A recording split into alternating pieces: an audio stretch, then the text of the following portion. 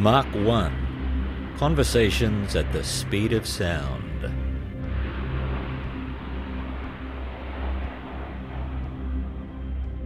She was just to tell me about the newly formed WAAAF.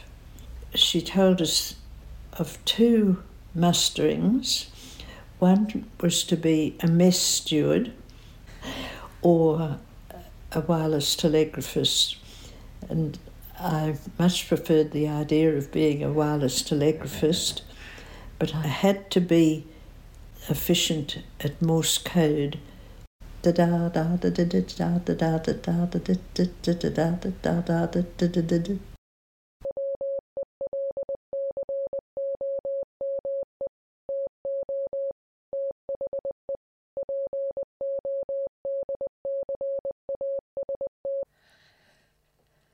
Hello and welcome to this episode of Mark 1, the podcast of the Queensland Air Museum, Thelander.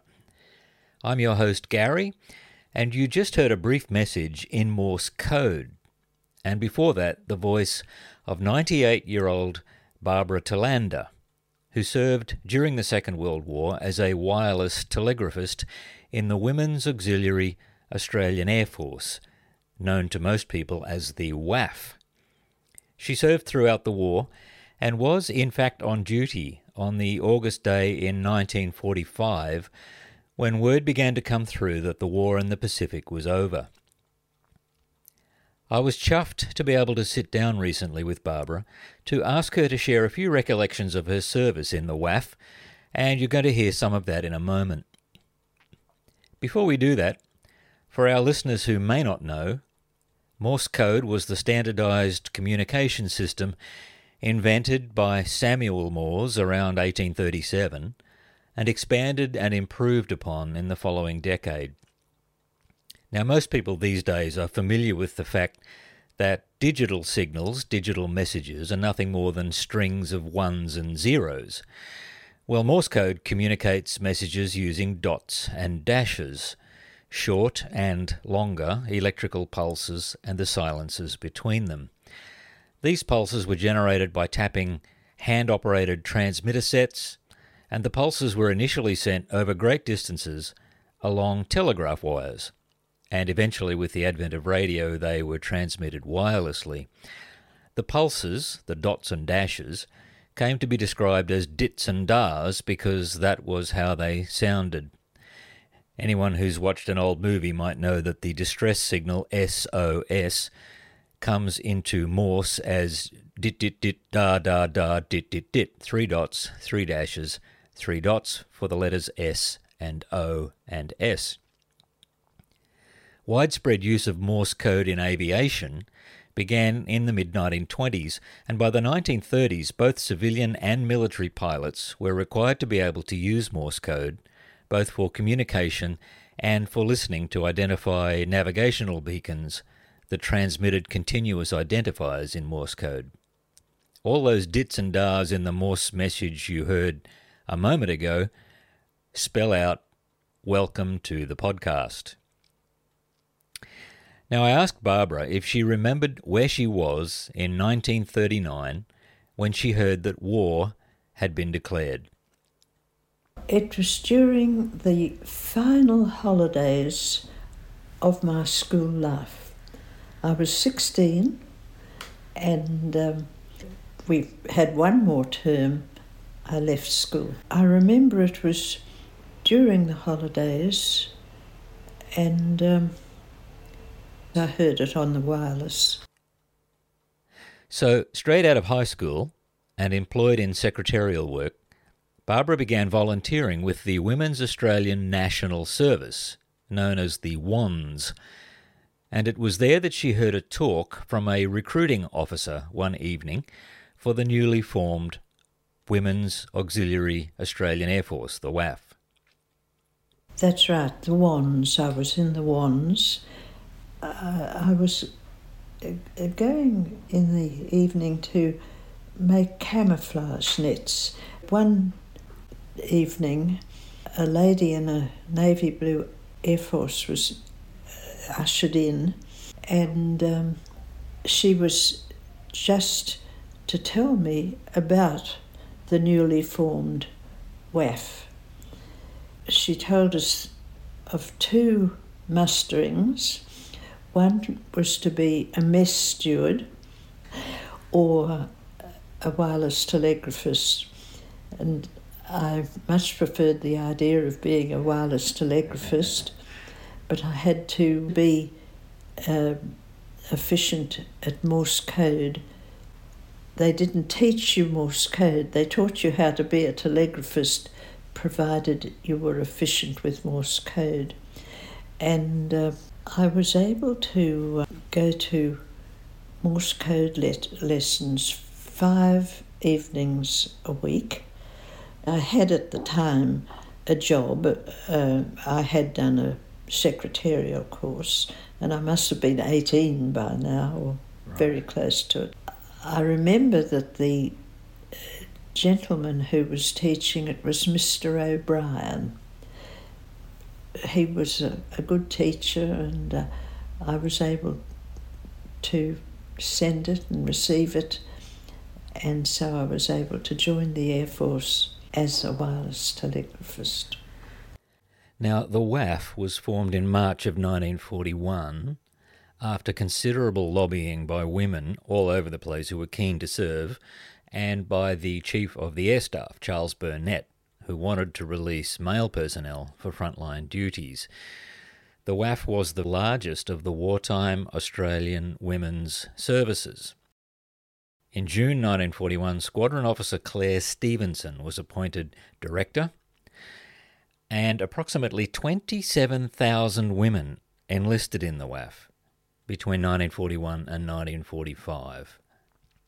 The WAAF was disbanded in December 1947. After a stint in Melbourne for basic training, Barbara was posted to Townsville in North Queensland to begin WT work at Garbutt Airfield, which was to become one of Australia's major airfields during the war, used by Australian and Dutch air forces as well as by the United States Army Air Force. The base was officially established in October 1940, initially servicing RAAF Wirraway fighters and then Hudson light bombers, and eventually, after a massive, rapid expansion program in 1941, US Army Air Force B-17 bombers.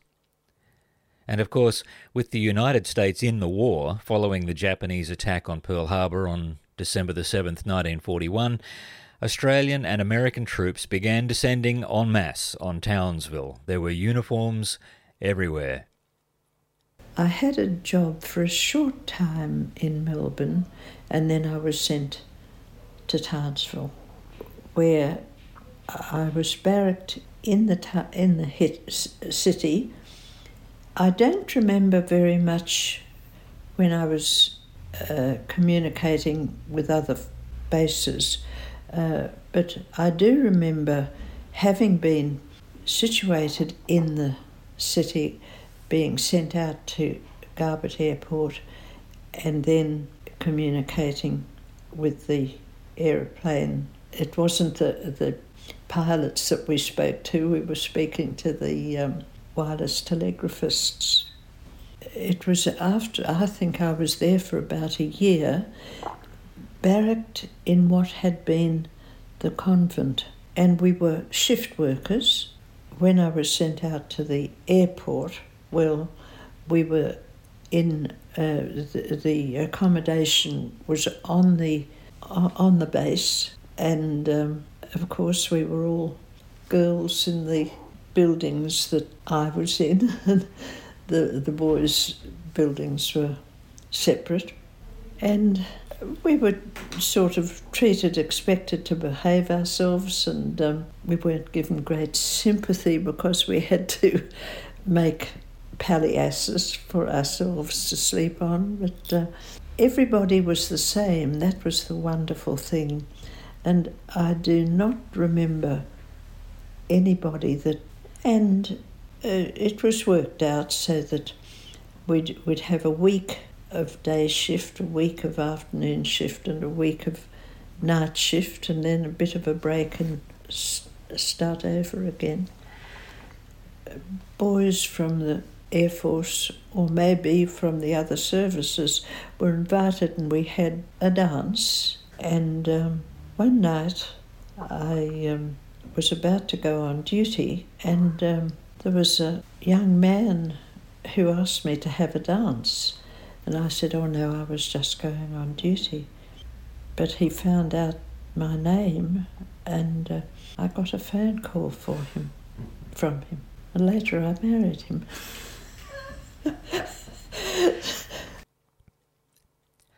At this point in the conversation, Barbara's daughter, who was in the room as we were recording, reminded her mum about the night that she was at a concert put on by the girls on a night off, and how all of the WAAFs had been warned in no uncertain terms that they were not permitted to wear jewellery.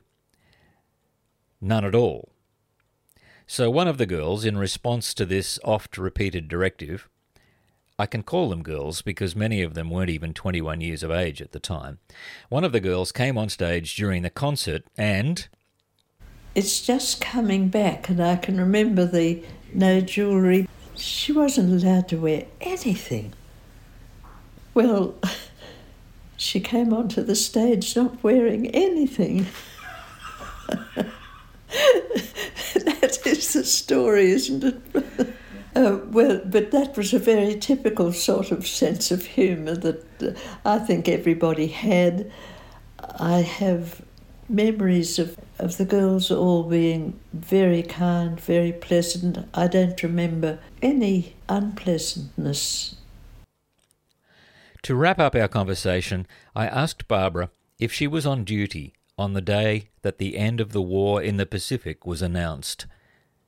She was stationed at Richmond Air Force Base by that time, and she concluded the conversation with her thoughts about the experience of serving during wartime in the WAAF.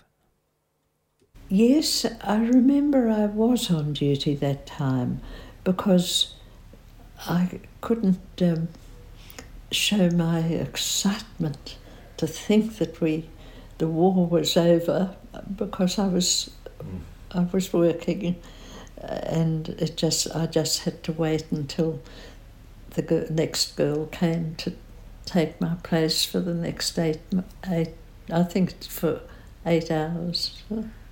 I will say that I look back on my days in the Air Force. We were all there to help do what we could to help win the war.